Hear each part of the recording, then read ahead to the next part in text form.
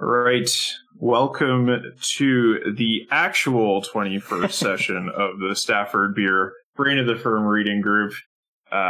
We were a little bit fast jumping the gun last time, but then maybe that last chapter should have been after this one. I don't know.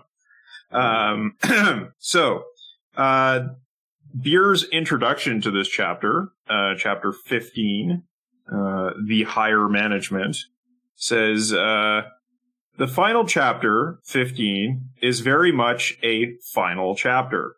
I mean that it tries to say some exceedingly important things which could be understood only by someone who had read the whole book to this point, and it therefore sounds a bit metaphysical. I would like to convince you that it is not really so. If, therefore, you get that far, please try to take the last hurdle before embarking on the case history of Part 4. Indeed we shall. All right, so the higher management. My general thoughts on this section was that Beer's introduction was apt. This is a very interesting chapter, but it is a little bit hard to make sense of. I don't think that's because it's poorly written so much as it is just quite abstract concepts to grasp. So, any general thoughts on chapter 15? Shane, go ahead. So it seems to be in two major sections, and there's some kind of it's like a victory lap, right? He's kind of going over some of the general, very high level themes, and it gets quite abstract and kind of bong grip. But the front half of it is the restating this recursion bit, right? That it's recursively nested viable systems. He even goes down through the example of firms being with factories as their system ones, and then the factory with the shop floors as their system ones, and then each shop floor has many teams, and each team has many people. He kind of steps through it explicitly. And then there's the second, I loved on page 230 and 231, the examples of variety amplifiers and attenuators. I think that table would reward quite a bit of close study, and thinking about examples that we could pull as well. And then there's the bit about the behavioral modes, right? I know there's a bit about kind of swarm intelligence, right? You're kind of breaking down this recursive thing, so you get a kind of group intelligence emerging. But then the behavior mode stuff is very interesting at the back, that these modes are singular, apparently. And one of the big switching functions for this very high-level System 5 stuff is to decide what mode we're in. Are we in growth mode, or are we in retreat? And the implication being that behavior should change drastically in different modes. You should be kind of retooling the organization for different modes. It's I think it's a pretty strong chapter to finish off on. But yeah. Yeah, absolutely. Matt, go ahead. State this bit from the Discord that man, this first couple of paragraphs, a management textbook, right? That's what this is supposed to be. You're writing something for business students at business school, very something. He's writing something else, which is awesome. But anyway, reading this also made me think that the picture you get of him from Cybernetic Revolutionaries is kind of very different. It kind of makes it sound like he was sort of not an incredibly weird person already when he went to Chile. Matt, you got cut off there for that last bit. So if you could just repeat yourself a little bit. I think it cut out at the part of him being an unusual person before he went to Chile. Yeah, I think so. Yeah. And also, it's also it's really, really interesting and also really breezy, a chapter. And I was also thinking that this one kind of it kind of also shows the influence of spiritual models on the VSM, because we started higher management, like most of the schematizations that I've seen, I know, like in the multi-part soul in Kabbalistic models, and I know in like chakras and stuff. There's usually one that's like a meta level. That's like it's kind of not really part of you. Like it's really part of the divine in some way or another. And this I saw the influence. Right. Sure. Yeah. No. I think that's it's an apt observation. Jeremy, go ahead. Yeah. A lot of the ideas in this chapter are influenced by Warren, McCullough, and Maturana and Varela. That's all the biological evolutionary stuff is coming from them. Beer, around this time or a little after this, wrote the introduction to Maturana and Varela's autopoiesis and cognition. And there's a lot of echoes of what he wrote there in this chapter. Basically, Beer felt that there were consciousnesses above the individual consciousness, and that each recursion was a form of consciousness. And that was such a radical idea that Maturana and Varela, who wrote a lot about cognition in these processes, was kind of horrified by this. And it's funny because in the introduction to autopoiesis and cognition, Beer posits this very radical idea that each level of recursion in the viable system is a form of consciousness, is a cognitive entity. And Maturana and Varela say, we completely disagree with this, but we were so impressed by this argument that we're letting this be the introduction to our book, even though we disagree with it.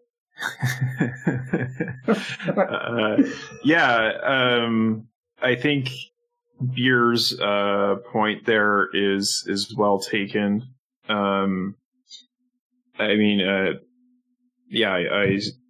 We'll get into it more when we read the chapter itself. Jeremy, just as a note, there's noise on your line. We're getting static or a buzz. Yeah, a buzz, exactly. Even when I'm muted? No, just when you're audible. Yeah. Okay. Awesome. So, let's get into it. The higher management. With System 5, we have come to the end of the hierarchy of systems we undertook to consider. Why should this be the end? After all, we have become used to the idea that every system is embedded in a higher-order metasystem, which alone is competent to handle the structure of the lower-order system. We know from considerations of mathematical logic, or metamathematics, that the formal language in which we define any system is likely to be incomplete. It will result in undecidable propositions which can be answered only in the meta-language appropriate to a higher-order system. Then we seem in logic to be committed to an infinite regression of languages and systems, whereas in both physiology and management we come to a necessary stop.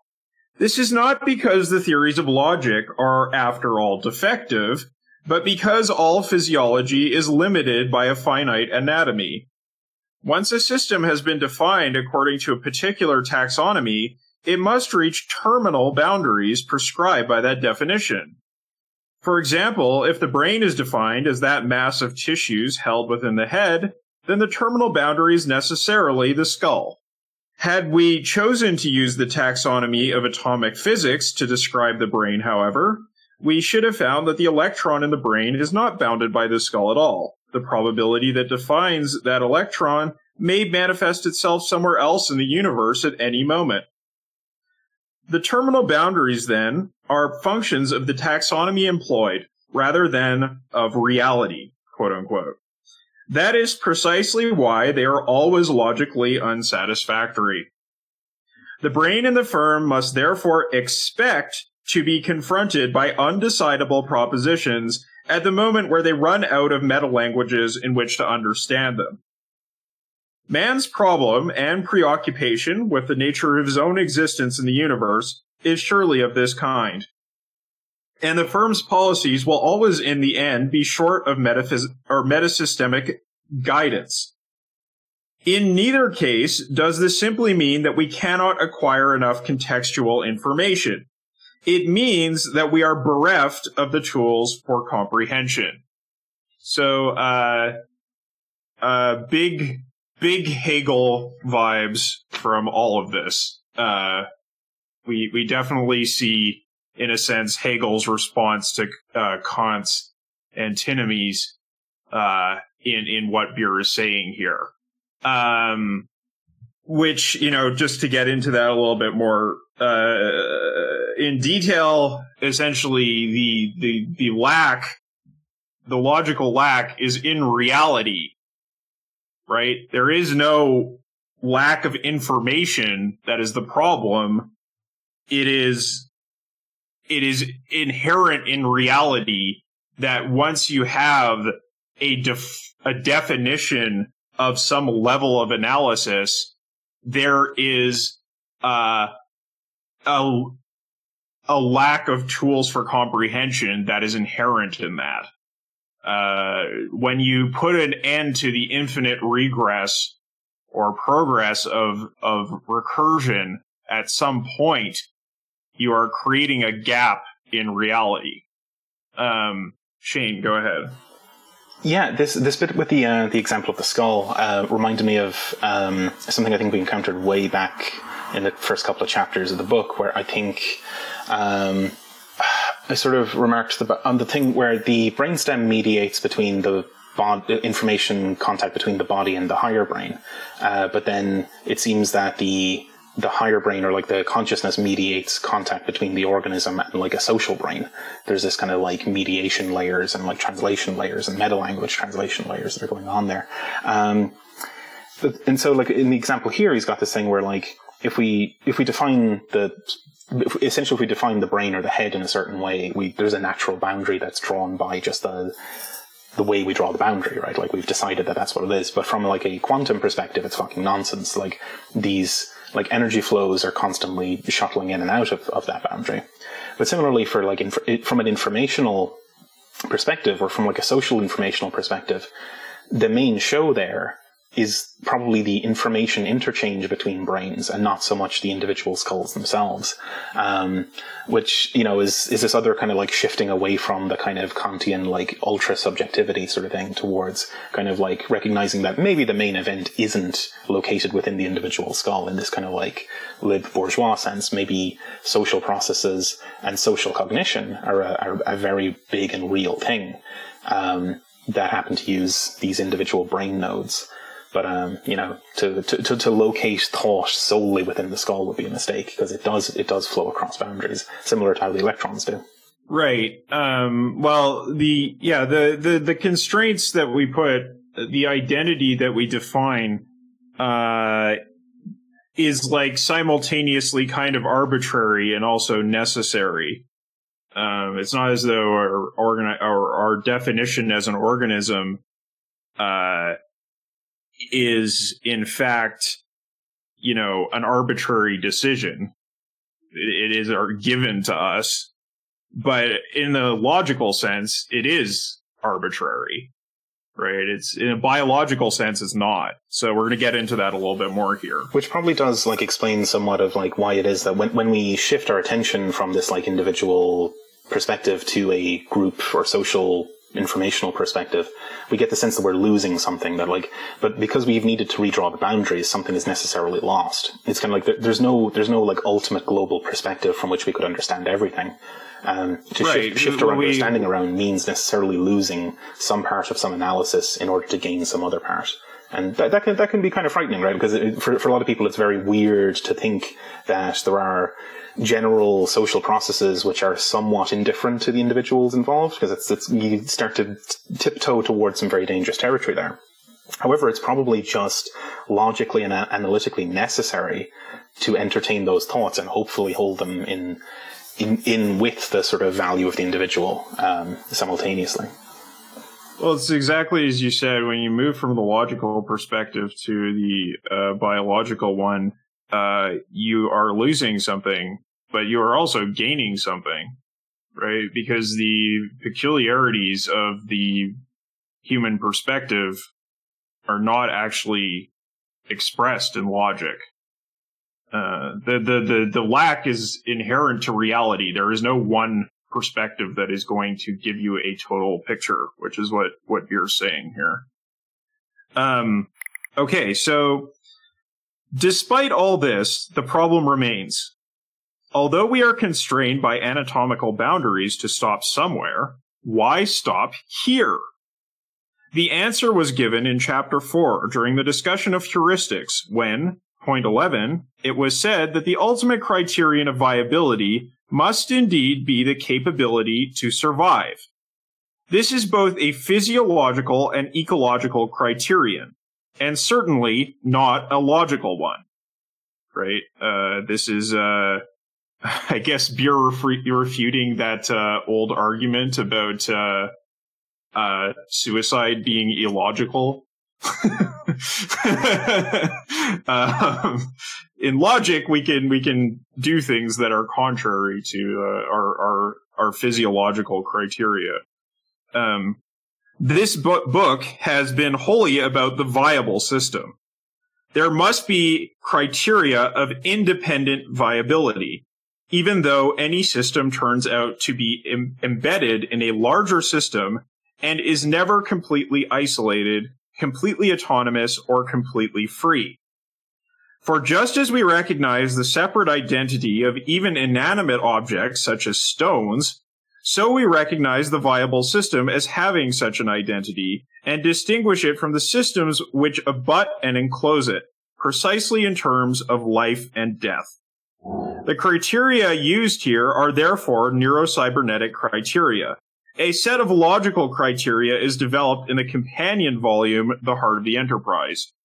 So, I have no idea what that looks like, but it is there. When the viable system dies, it continues a physical existence and an observable interaction with contiguous systems. But it has lost its identity, precisely in terms of its coherence as a viable entity. We should say this of a firm as we do of man. When a firm is first taken over by a larger enterprise, shareholders and employees are likely to be assured that the identity of their firm will be preserved. Its name will continue. After all, it is worth money in terms of goodwill. The board will continue to exercise complete control. The realities are otherwise. The goodwill of the larger corporation is worth more than that of the smaller. So the firm's original name is increasingly subsumed within the corporate name and is lost altogether after a few years. As to the board, it soon learns that its freedom of action is heavily constrained. It must stop being a directorate and become a management group. In short, the firm has become one of the units of a new whole, a System 1. Despite this, that firm, just like the other units of the corporation, must itself remain viable. And the industry of which the corporation is a unit must remain viable too.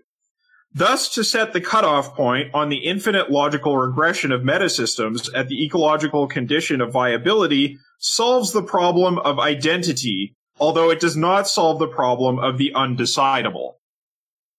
We may not enrich the organization of the system we have studied, whether the brain or the firm, by adding new levels of metasystem. They are not required to explain viability. Hence, elaboration of the model results in the identification of subsystems and even of transsystems, as we might call systems that partake of the character of more than one system at a time. It does not result in the identification of a new metasystem, a System 6. Then it looks as though all viable organisms are singularly vulnerable at the cutoff point where the logic runs out.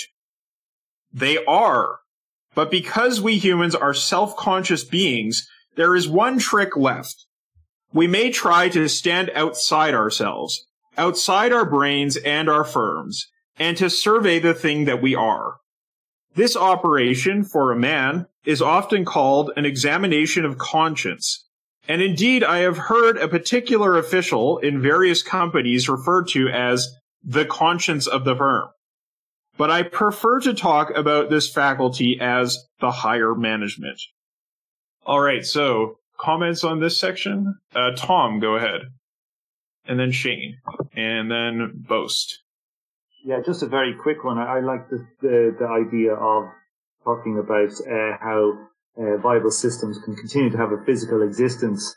It's like my father he managed a farmer's co-op, a creamery in where I'm from, like 25 years or something. And one of the big agribusiness conglomerates eventually bought them out.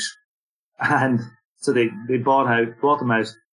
And the very next day they shut down production, closed the factory and fired everybody.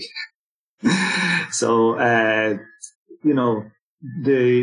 they were viable and then they were taken over and they were subsumed, non-viable, just totally destroyed. Just for share. Instantly non-viable. Yeah, they didn't last one day, literally not one day. Wow. Amazing. Shane, go ahead. Yeah, I think when I read that sentence, I was immediately thinking of the kind of the corpse that's left behind after an organism dies, that it's still in material, energetic, thermodynamic exchange with its environment, but its autonomy is gone. So there's a sort of, and similarly when one of these systems is digested by a larger system, all of its structures get slotted into place somewhere inside one of the organs of the thing, but it might lose all of it loses its own agency, even though it physically still exists.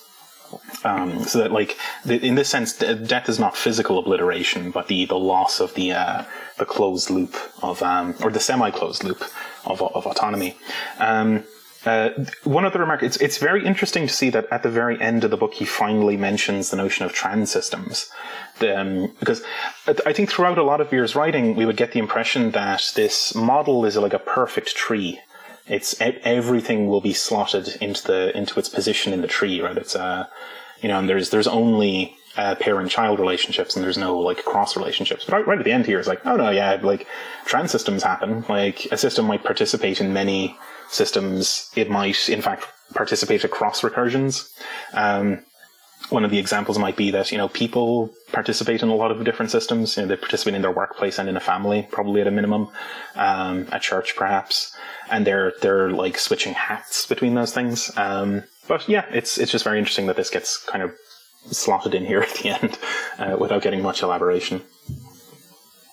Right, definitely. Boast, go ahead.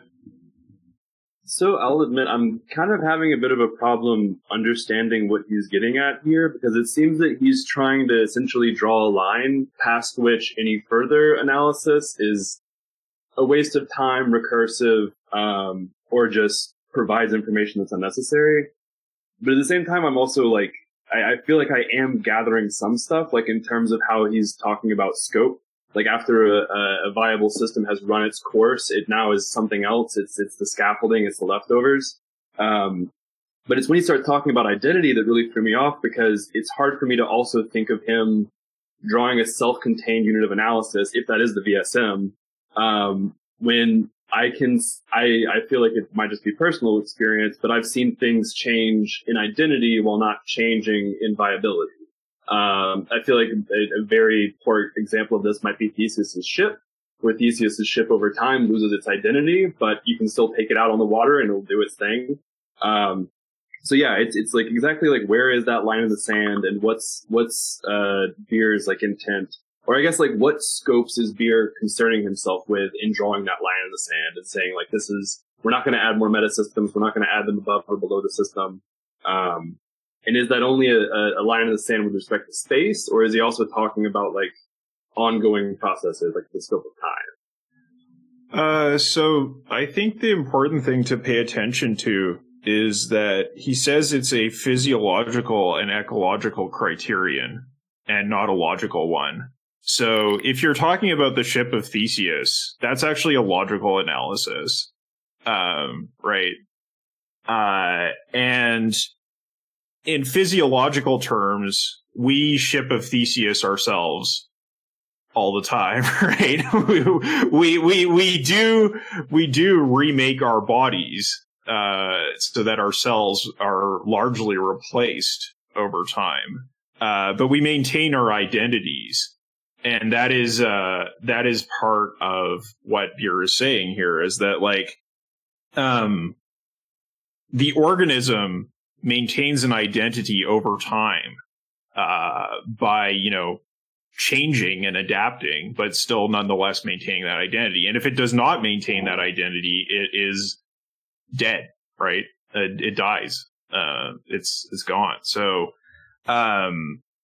you need to just kind of like, I think, accept that the survival criterion and the nature of the organism is in some way extra logical, right? It's you can't specifically define the boundary of it in logic, but nonetheless it operates as a motivation for that organism to continue its own existence.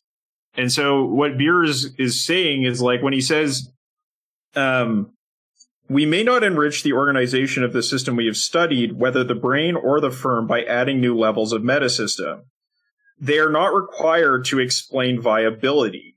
So if we do a logical analysis, we could increase the levels of metasystem, and we probably should, right? Or we would need to, because these metasystems continue forever, infinitely.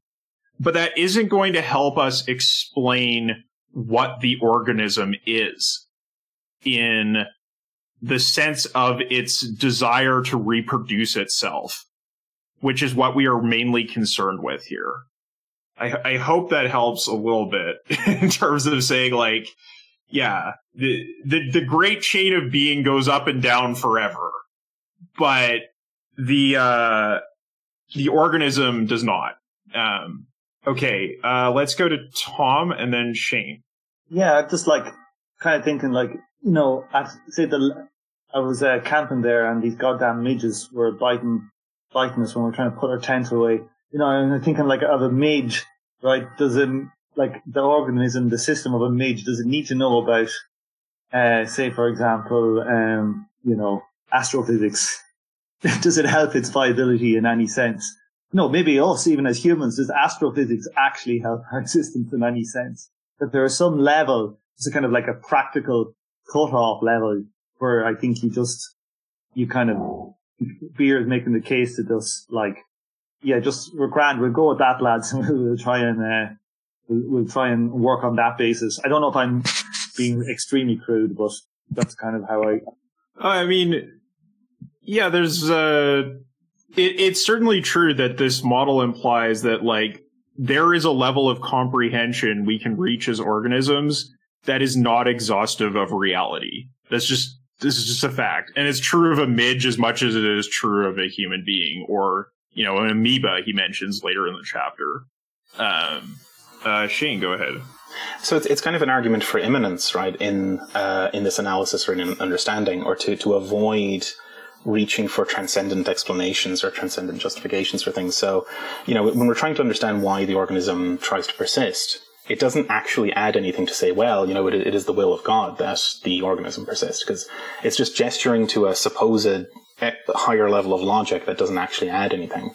So that, like, at a given level of recursion, we should try to understand the system in its own terms, with reference to an externality that is just everything else, and that we kind of can't stack up justifications forever, because they just become meaningless. Right. It's like to say, does it add anything to our understanding of physiology to describe structural oppression in society? No, right? It doesn't add anything to our understanding of physiology specifically. It enriches our understanding of society and the interaction between society and the individual, but that's external to physiology. Jake, go ahead. Yeah, I think, I think of it as like, like you've all kind of described. I think that it doesn't add anything more, like to add another metasystem doesn't add anything more to our understanding of what the system is or what the system does. But I think also, like, you could conceivably think of a higher level system or a higher part of the system that like affects the systems below it, but doesn't, but isn't like God or something. But then in that case, it would make more sense to include more of what is above that into another viable systems model. So it's like you can take a step back from the individual, but then at that point you've got to take into account all these other things which make up another sort of viable system if you think of like the ecosystem or whatever. But then apart from that, I thought just like his description of like a system that dies or like, a system that lost its identity really reminds me of like all of these like various microsects on the left, in the US that like they have these organizational models, they have these systems, and yet they don't really have this sort of self-reflective part of the system 5 to actually like, look at themselves and think like, okay, are we doing the thing that is like accomplishing the goal that we set out to do? And it's because it's like a chicken with its head cut off, it's just like running around. It's got all these organs and systems that do things, but there's no like actual conscious direction. And I guess in those cases, it's like there's there's like, I don't know what to call it, like a fake sense of direction. Like there's a sense of direction, but it's not true because of the sort of intricacies of the way that these things operate, where, if it actually were to try and change the direction of the whole organization, it splits. It splits into another one because the actual people who are holding onto the power don't accept the change as much, and so we're left with a million different like Maoist sects or whatever. But yeah, that was something I kind of thought of when I read this. Yeah, to sort of get to that question about, God, you can just kind of think about, for example, like when Kant talks about the transcendental subject, there's only one transcendental subject, because the transcendental subject is purely rational, which means it doesn't admit any internal contradiction, which means that the transcendental subject, or God, has no individuality. So, the sort of physiology is emitted from that entity. So it's like, yeah, you could go all the way up to the grand unity of all things, but that will tell you literally nothing about what it is to be an organism. This is completely in opposition to that. So anyway, let's go back to management and quit talking about theology here. All right. So, the term, the higher management, was introduced in chapter 1 by analogy with the subject known as the higher arithmetic. It does not at all refer to seniority. Compare the phrase top management, which makes it a rather poor term because it sounds as though it does. However, there is no accepted or readily coined term for this concept, which is indeed sufficiently subtle that any term will be misunderstood by those who are not following the argument. We may not say meta-management because we are bound to include everything we know and understand about the control of the viable system in System 5. This is not then a meta-systemic activity, but almost extra-systemic. If we are not careful, it will sound as though we lay claim to mystical insights, as indeed do those who talk about conscience in the human condition. The higher management is about a policy calculus, above all about the nature of the viable system. For if, as we have been arguing, viability is the criterion of identity and of organizational structure, then it is vital that our whole notion of managing does not do violence to it. The beginning of wisdom here seems to me this very recognition of identity. This idea recurs in all branches of modern management thinking, but I do not reckon that managers recognize the underlying unity here. Let us take some examples. The integrity and dignity of the single human being has been reasserted by behavioral scientists who have studied organizations in recent years. Management has, in consequence, been led to a new perception of the need for participation in affairs by people who used to be regarded simply as servants, or at best as cogs in the machine. The human being has identity. The human being is a viable system. Secondly, consider the way in which management has been led to develop the organizational handling of cost centers and profit centers, headed by their own managers, who are held accountable. That notion of accountability is the cutoff point. These centers are viable systems. Thirdly, there is an undoubted emphasis these days on decentralization within the very large enterprise. The major unit of the enterprise is a viable system. Fourthly, we should note how, as enterprises have grown larger and more complicated, and have turned themselves into corporations and conglomerates, they have begun to lose their sense of identity. This is why there is a contemporary emphasis on determining written objectives, on reorganization at the top, on experimental high-level managerial units such as the, quote, president's office, and on corporate planning, corporate planning, as opposed to, sectoral planning. These activities have all emerged as a response to the need to reassert coherence and identity in the firm, because the firm is a viable system too. If we wish to test the generality of this emergent generalization, we may look at other organizations altogether. A trade union sees itself as a viable system because it wishes to survive. There are many threats to its identity, most of which are associated with changes in technology which render the original objects of the union obsolete.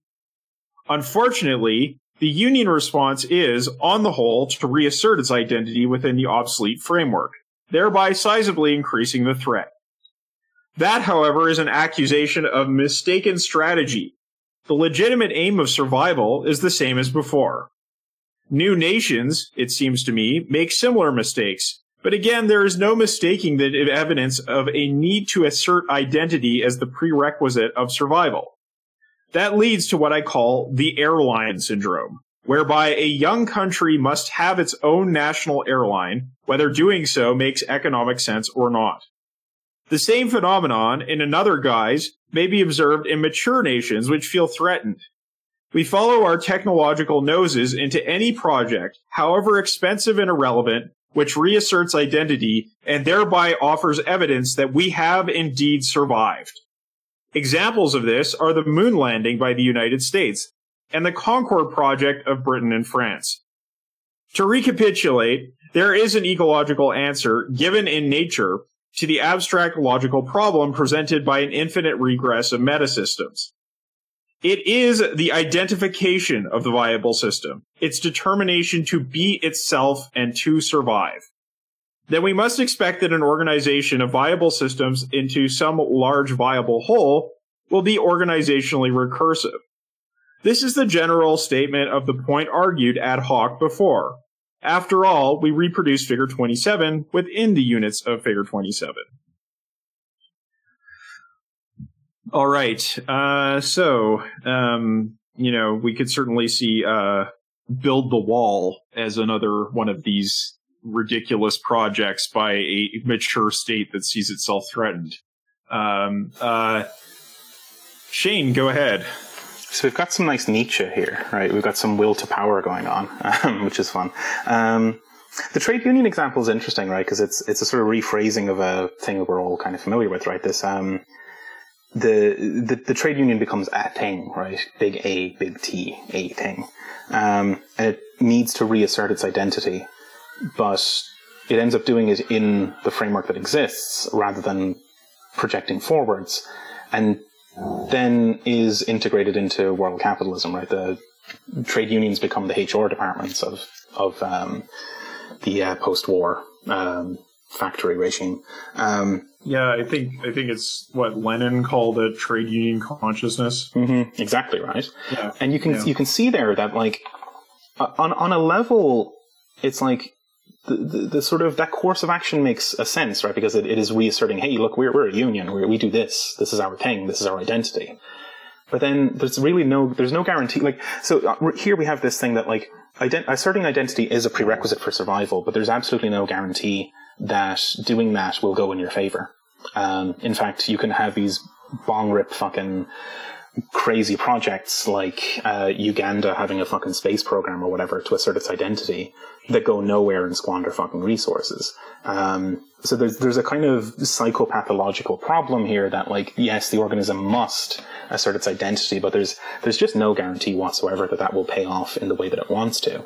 Now, the alternative to that trade union consciousness is to, like, see how you're going to evolve with the real movement, right? That, like, the real movement of history and of the proletariat is constantly developing, and you might get to a point where you have to think, shit, this trade union stuff that we are familiar with isn't cutting it anymore. We're going to have to mutate into something different. But that's scary because it means different. And we like identity. I like me. I don't like different, this kind of stuff. And it plays out across all levels, right? Like human beings do this all the fucking time. Human organizations seem to do it all the time. They have their own strange way of working through these kind of identity crises. Yeah, absolutely. Jake and then Matt.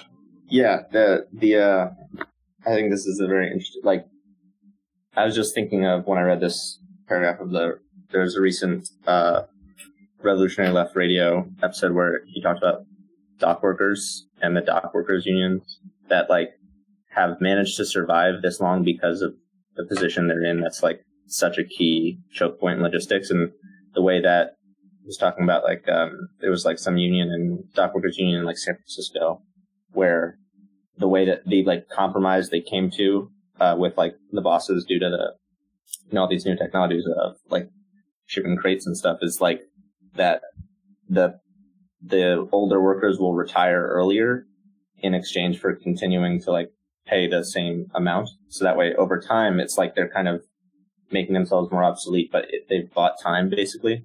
But I think that really it really is interesting to think about so what does viability look like and how do you change in response to these things? Because I think, so often, bigger organizations even things like nation states and stuff have just capitulated to we'll just build up our productive capacity and then be be recognized as just as viable and just as authoritative as any other nation. And, especially when you think about the socialist attempts to do this, is that was thinking about it in the sort of overall metasystem of world capitalism, and therefore the only way of asserting themselves as viable being through productive forces and through capitalist relations, and so it's thinking back to what I think Jeremy said the last session where thinking of what does a proletarian system 5 look like? It's how do you assert viability and identity in a way that's not through the means by which capitalist firms and nations do that. I'm not sure what that would look like, but it's interesting to think about. Right. It's precisely the problem of socialism in one country, right? You're trying to assert a proletarian identity in a capitalist world system. The meta system is capitalist. So what do you do? Okay, Shane, and then Matt, and then Boast. Let's go ahead. Something Jake just said kind of set off something in my brain there. That this it's even the thing of mutation, right? The trade unions find, or some union finds they're on the downward slope. How do they rejuvenate or whatever? And it's maybe worth looking back at organisms, right? That organisms die, and there are successive generations of them. But species and groups of organisms survive by passing along information. Some of them do it purely genetically. There's a long, slow process of recoding genes to pass along information into the future. Other much more successful organisms like ourselves and social organisms use culture and language and teaching to pass information patterns forward, so that even though one generation dies, their successive generations can inherit thought patterns and can inherit behavioral patterns and take those into the future. So we may have to I guess the socialist sort of movement is extremely young, and we've only really had 1 or 2 generations of cycles of this stuff.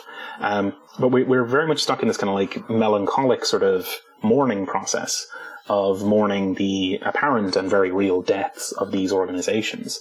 But we may have to admit that maybe keeping the IWW going forever was never going to be a thing, much in the same way that Grandad just isn't going to hang around forever.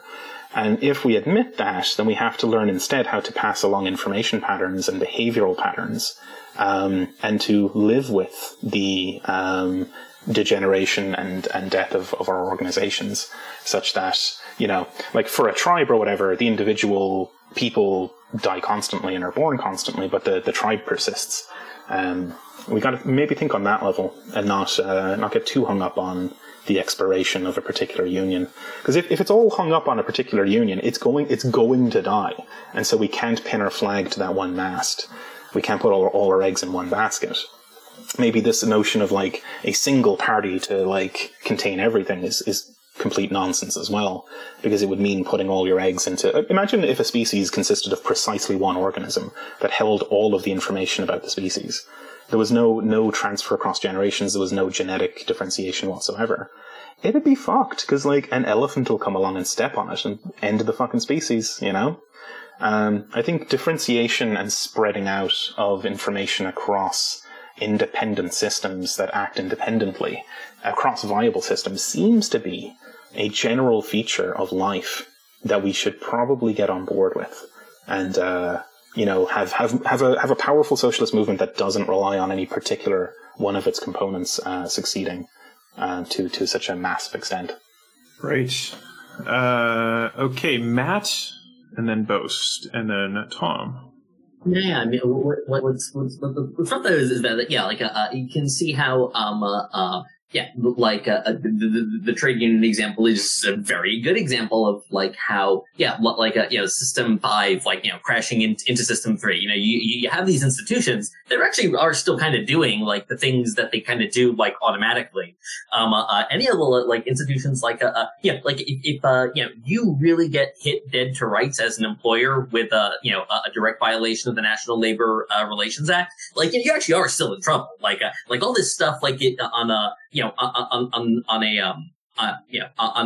that level that doesn't really require any active strategizing. It's still doing its thing. It's just not actively strategizing anymore. It's fallen into that kind of trade union consciousness. But the other thing is that, like, a functional system 1 to 3 is actually still kind of a rare thing. Like we just don't have like the reproduction thing down in the same kind of way that organisms do, or I guess even capitalist firms do. And, even capitalist firms, like anytime you start a new one, like it's understood that most of them are just going to be destroyed. And so, like, in general, I would generally favor stuff that's more about like getting the old CIO unions, like the ILWU and stuff, up and running again. Just because, like, most things are just going to fizzle out, and it's just so hard to get anything like running at all, much less, getting something running, and also, being able to be farsighted and actively strategizing, because the capitalist strategizing, the workers' movement isn't necessarily strategizing and behaving, coherently in the same kind of way. Well, and the Comintern was a complete disaster, right? So that was an attempt to do that, but was very flawed. Boast, go ahead. So I'm definitely still just getting hung up on the way that he's using words in this. But the hair on the back of my neck stood up because he keeps talking about things and really being firm about wanting to center them in like an ecological answer that's provided in nature. But then he'll just casually go back and forward between talking about identities in terms of how a group acts, which, like, there's not groups in nature in the way that he's kind of referring to nature. Because if we want to think about nature as like a deer has an identity of a deer. It's going to do deer things. It'll never not do deer things. And then we think of the union example. It's like, well, yeah, a union is going to be a union. It's going to have the identity of a union while it's only going to react in manners that a union would. That sense of identity seems to be completely like absent of our sense of consciousness. That turns that lack of, or that inefficiency of identity into a crisis. So when the union realizes that reproducing all of its old methodologies not going to work in its survival. It has an identity crisis, but the deer never has an identity crisis. The cargo cult never has an identity crisis because they kind of do, but they keep reproducing the same reactions without ever having that system 5 that can then be like, okay, wait a second, we're just aping all of this stuff without actually, reifying our identity in any form. So it's kind of got me wondering if, at least the way that he's talking about it, identity and System 5 might stop there from being an ecological answer, so to say, given that we're kind of the only ones that can have self-awareness of our identity and then decide to make strategic choices surrounding that identity, if that makes sense. So this is a point that he addressed earlier in the book, actually. He says that when designing the VSM, he could have taken any viable organism, and he could have taken an ecology as his example. But the reason why he didn't take an ecology was because an ecology is very prone to swinginess because it doesn't have any foresight. Whereas a human being does have foresight. And so he's not saying that the foresight is inherent to all organisms. He's saying that foresight is a capacity that leads to more viability. And so he took the human being as his paradigm case. So I hope that helps to clarify the approach he's taking. Again, he does admit that there are sort of degrees of consciousness, and they are different from organism to organism. But viability in the ideal does entail a sense of identity and an ability for foresight. Because it leads to better survival strategies. And we will see that, when we go through these different modes that the organism can go into, a deer, in a sense, does have a System 5. Because a deer can panic, That is a behavior that beer ascribes to the System 5. But it doesn't have foresight in that way, right? You describing it as more viability helped a lot. Yeah, sure. Yeah, no, there's definitely more or less viability. Okay, Tom, go ahead. I would say a deer probably does have foresight. Like, you ever try and stalk a deer? Those fuckers gone like a shot. But not that I've ever hunted a deer. So I'm just talking what I've seen on films. But just getting to a little example about the importance of identity. I was working in a place and they were all, I was doing some statistical data kind of analysis stuff. And we had our team will use this programming language SAS, and a standard in the industry at the time. And the management basically wanted to cut costs because the licenses for each SAS seat were incredibly expensive. It was a proprietary system, really expensive. So they decided to basically try to get us using R. And so they brought down, we had training and all this kind of stuff. And, pretty much all the analysts refused kind of point blank to use R. They said they're going to quit if they use it because in their heads, even though it's kind of arbitrary, one is more object oriented than another or whatever, but it was kind of arbitrary. They saw themselves as SAS analysts, and they couldn't be fucked. They didn't want to see themselves as an R analyst or an S plus analyst. So they just wasted a whole load of money on all the training and all these licenses for the corporate version of R called S plus. So it was just a really stupid management idea that didn't understand identity. Yeah, for sure. You're right, Tom, that a deer does have a certain amount of foresight. It just doesn't have a 5-year plan level of foresight. I mean, maybe we don't either. We just delude ourselves into thinking we do. All right. I guess, yeah, we'll get into that with that discussion of Marx and the Earth, because there's some things about Marx says about organisms in this regard. Shane, go ahead.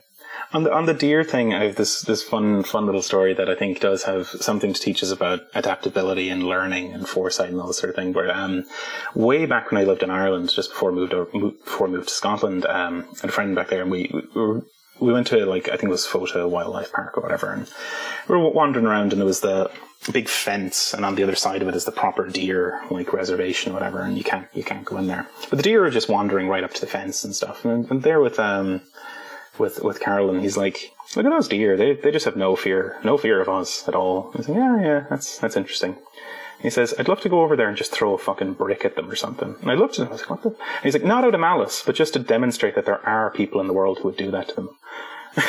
Carol was a rather unusual character, but it was quite fun. He was just like, just to demonstrate that this is a thing that could happen to you. So I'm going to make it happen to teach you that it could happen, right? That, like, the deer had gotten far too comfortable with people. A very strange way of thinking. That's the deer system for at work, right? What is a predator? What is not a predator? Bastards. All right, Matt, go ahead. Yeah, to expand on the deer a bit, I do think that there's some, like, illustrated things in there, just because, like deer do migrate for instance, and like they'll do different things in, like, different seasons, and, like, it's not even necessarily just like a kind of like a greedy algorithm type thing where they just, like, follow the grass, like, like they do have a sense of, like, oh, okay, like the weather's changing, and then they start moving to, like, when, wherever they go, like when they do that. And so there is a level of like sort of higher order, like, parameters that they use to, like, adapt to situations and like change their, like, overall, like, policies. And even like amoebas like they'll, like, respond to little changes in like, pH or whatever with stuff that actually is, like, that happens on, like, a much longer time scale than what the amoeba normally does. Indeed, yeah. These qualities are sort of inherent in all organisms, but they do manifest in just different ways. All right. So we will maybe do a little bit of this next section here and then wrap up. So recursive. So Buer says we reproduced figure 27 within the units of figure 27. Hence the recursive system theorem. If a viable system contains a viable system, then the organizational structure must be recursive. So this is a general theorem, because if the subsystem is not viable, then obviously it is not recursive either, because a subunit of a viable system that is itself viable must be, in fact, recursive.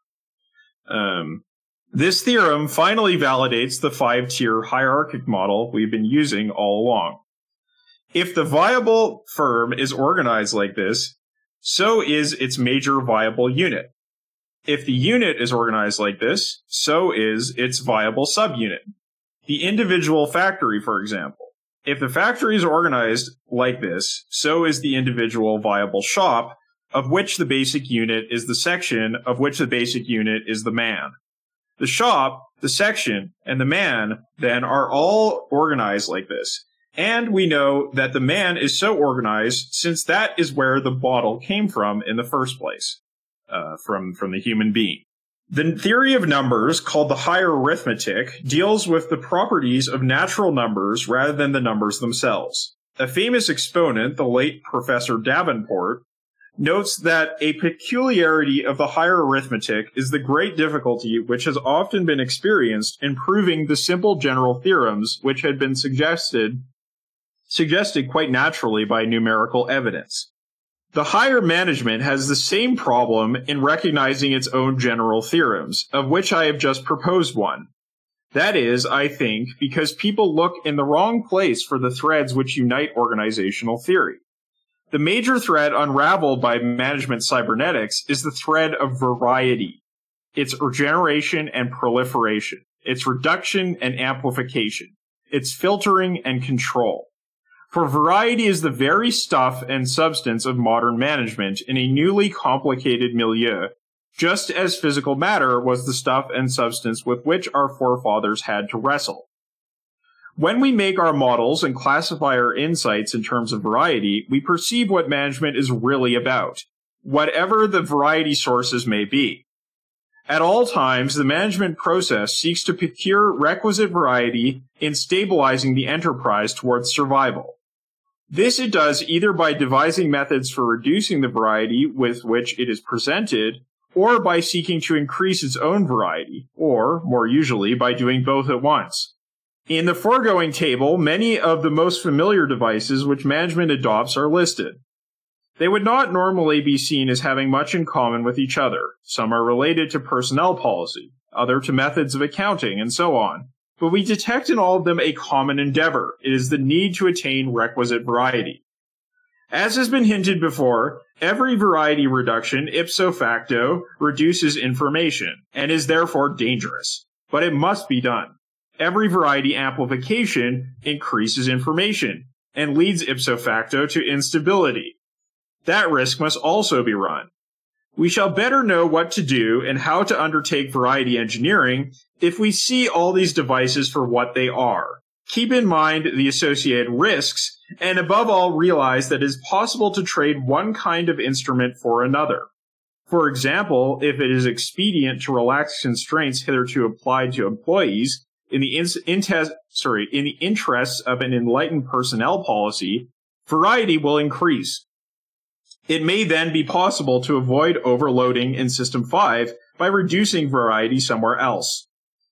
It is against this background that we should return to algedonics, and especially to all those mechanisms discussed in Chapter 10 in terms of the model drawn from the ascending reticular formation of the brainstem. So far, we have seen in this mechanism what is really a variety generator.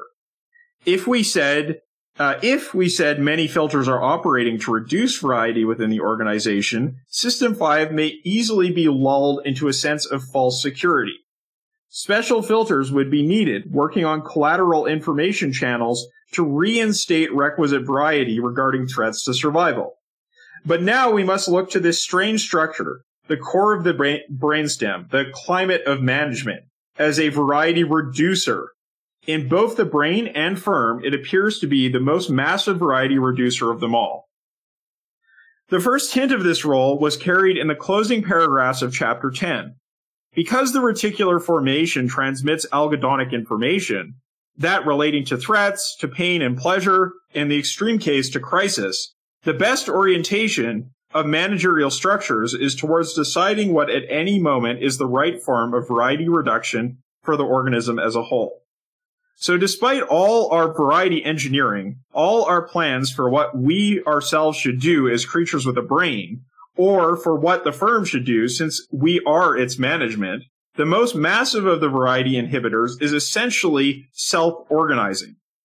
The mechanics of this device were laid bare by the late Warren McCulloch and his collaborators.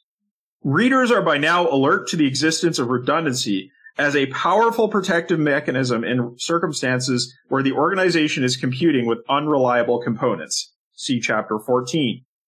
Organizations are collections of decision elements, and the channels by which they are connected, the neurons and their processes in the brain, men and their communications in the firm.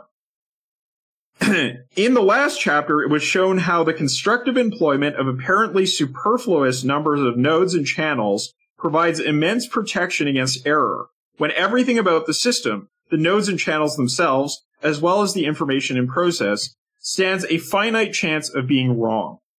If these nodes and channels are the only components of the system, and if they are already redundant, what other form of redundancy could there possibly be? McCulloch discovered it. His name for what is not a physical but organizational entity was the redundancy of potential command. Think of the anastomotic reticulum, that apparently undifferentiated network connecting a sensorium to a motor plate. Think also of an intricate managerial process, of which that is a model.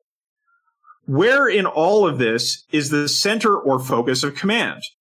There is no simple answer. At this level of intricacy and subtlety, brain-like systems are not organized into a pyramidal command structure looking like a family tree. No, the command center changes from time to time. Its location is a function of the information available to a given concatenation of cells. It is the information flow that determines which concatenation matters, and that therefore delineates the command center. This is why we call the system self-organizing. Who, for example, really decides to buy £250,000 worth of highly expensive machinery in the firm? It is not the senior manager who alone is authorized to undertake expenditure on this scale. It is the little group of employees, possibly very junior, which understands the need for this equipment, which has created its appropriate specification, and which has made the unassailable case for its purchase. Admittedly, the case could be vetoed by a more senior group, either on the grounds that the money would not be forthcoming, or because some other expenditure has higher priority. But we are not talking about the right of veto. We are discussing intelligent decisions. This decision was really taken at a junior level by a self-organizing group. Now we come to McCulloch's concept. If command centers within the reticulum are of this kind, then any concatenation of cells might become a center of decision, depending on the information flow. Call such a, as yet unidentified concatenation, a center of potential command. The redundancy of such centers is a further massive protection to the organization. That assertion can be examined by looking at the situation in which there is no redundancy of potential command. All right, so thoughts on this section here. Steve, go ahead.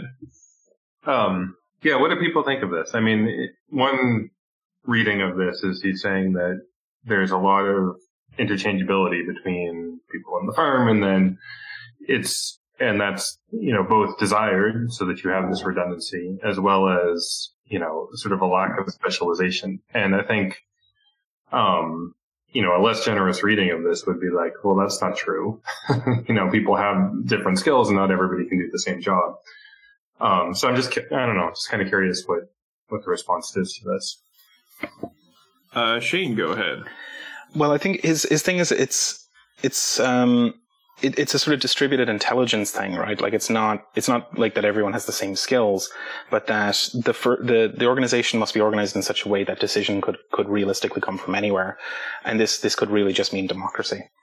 Like you get an organization that can take seriously decision or propositions coming from any part of it. So that you don't need a single committee or a single decision maker to filter everything, right? I think essentially what Beer is saying here is that any cook can govern, but in the capacity that they are a cook. Like sometimes the relevant decision is the decision about cooking. And it's right for the cook to govern in that sense, to make the decision. So their individual skills are relevant, like very much so. Their individual skills are relevant, but it doesn't mean that, any person can perform any given role in the organization. He's just saying that the site or the locus of governance is actually really anastomotic. Like it is, like you said, it's a distributed intelligence. If we really think realistically about how decisions are made in an organization and not in terms of an org chart. Can I just have a quick follow-on? Yeah, but I mean, it also then, it thus requires that you have multiple people that can function as cooks, right? So you have to build up your firm with that level of specialized redundancy. And, that's something that I wonder how well, the audience he's selling this to would be, because that's not what they're going to want to do. They're not going to want to hire 3 people for every job. Yeah, well, I mean, we've seen, I think he gets into this later about eliminating redundancies and eliminating reserves. Or sorry, that was something else I read. it's all blurred together. I read something else this week about cybernetics, which was talking about the dangers of reducing redundancy and the desire to reduce redundancy because it seems like it's waste. We really see that in, the neoliberal era, massively cutting, quote unquote, redundant social systems and then leading to just catastrophic results when your once in a half century event or once in a century event comes along. You've got no give. You've got no slack. There's no organization for it. And it's perfectly understandable why an economizing manager would cut that slack. Okay, so let's go to Jake and then Matt. Yeah, I think that kind of thing that you said of like, it's not necessarily that like, the political decisions will come from the cooks, but it should be allowed, it should be enabled that they can come from the cooks if it's deemed necessary. I think that does kind of get into like, what are the specifics, like how do you set up an organization, right, where every member could conceivably have come to some sort of political or potential command. Like how is it that anyone or any group of people could issue a potential command that is like useful but also like followed is certainly a question, because especially if you're talking about a capitalist firm, right, like you can have the all the suggestion boxes that you want from the to get input from like lower levels, but if the management just throws them out or doesn't give a shit, then really what does it mean? But I think the question of like reducing variety and of amplifying like the potential variety of like control is like, I mean, it's kind of the core of the VSM, right? And it finally really talks about some examples in like what was the last chapter of the book. I like that. But I do think I also want to like make sure we touch on that like big chart on page 230 and 231 of like all the different ways in which you can reduce variety and amplify like variety. But yeah, I do think the key is to, I don't know how to do it in a non-capitalist firm context exactly, or at least not in such a direct way, but I think it's really important. And like, right, the world that we want to create is one where the actual like variety of managements is not smaller than the variety of input that like the workers can provide, like people doing the work can provide. And I like that. I like the little example of the like who actually decides to buy that machine. I mean, like, when there's unorganized, when the workers are unorganized, maybe they're not actually deciding it because they'll just continue to work in suboptimal conditions and shitty conditions. But then the more organized they are, the more it's said that they're the ones that decide to buy this, because they're the ones that can say like strike if the machine isn't bought, or slow down work if they don't buy it. But I think it's an interesting little like, it's not really the managers that decide to buy that machine. It's like them deciding, well, the trade-off of not buying this machine is worth the money that we're going to spend on it. Right. So you can look at this in terms of that table. You have integrated teamwork, which can share knowledge and experience, but lead to a loss of accountability, would be the danger of giving too much initiative to low-level groups. Like, maybe they make the decision to buy equipment that they don't need because they think it would be fun to have, and they're not accountable. Or you can have the problem of work through henchmen, which amplifies the boss's power and means that it just transmits his faults. Right? That ability for independent decision is lost. And so you just have bad decisions being amplified as they go down the org chart, so to speak. Matt, and then Shane, and then we'll need to wrap. Yeah, and I think we can and probably should link it to democratic ideals of governance. But I think it's also true on like the level of just like like the purely descriptive level of just firms as they existed in UK in the 60s, where the number of people is probably pretty restricted.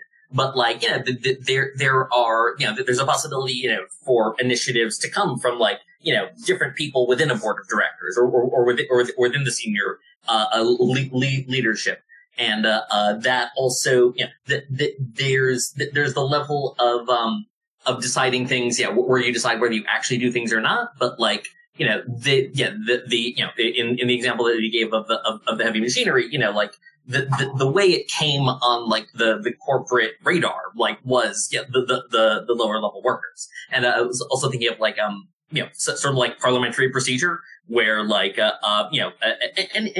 anyone and what can come up with a bill to propose or whatever. But I mean, different people are still going to propose different kinds of things. And there's going to be different poles of governance. But I mean, it's just not like a totally top-down thing, where a CEO or a prime minister, just makes all the decisions and then everyone else implements them. There's a dialectic, dare I say, between different people, probably more often, kind of peers with each other on some level or another, and and them all being aware of different things, kind of in aggregate gives a better picture. But also in communication with lower levels. Right. There is a dialectic in the most literal sense, since Parliament is literally a talking shop. Shane, go ahead. Yeah, I was going to say something, I think, fairly similar to what Matt was bringing up, that there are procedures for this that are fairly well understood, that this redundancy of potential command shouldn't be taken to be that a person just decides to do something and then goes and runs off and does it if it affects everything else. If it's the color of the pen you're going to use, well, who gives a shit? We've decided that all you want. But I've had the good fortune to work in companies that had processes that were very like this, where anyone, any of the engineers, can propose an initiative. Even very junior engineers can propose an initiative. But then it's a matter of group deliberation as to whether to pursue it or not. And that process might involve okay, this is a decent idea, but I want to see more detail. Can you flesh it out a bit? Or in a given planning period, there's probably a lot of proposals on the table that people would love to pursue, but there's only so much time and there's only so much budget. So we have to deliberate and select which possible things. And that brings us into that System 3, System 4 stuff again.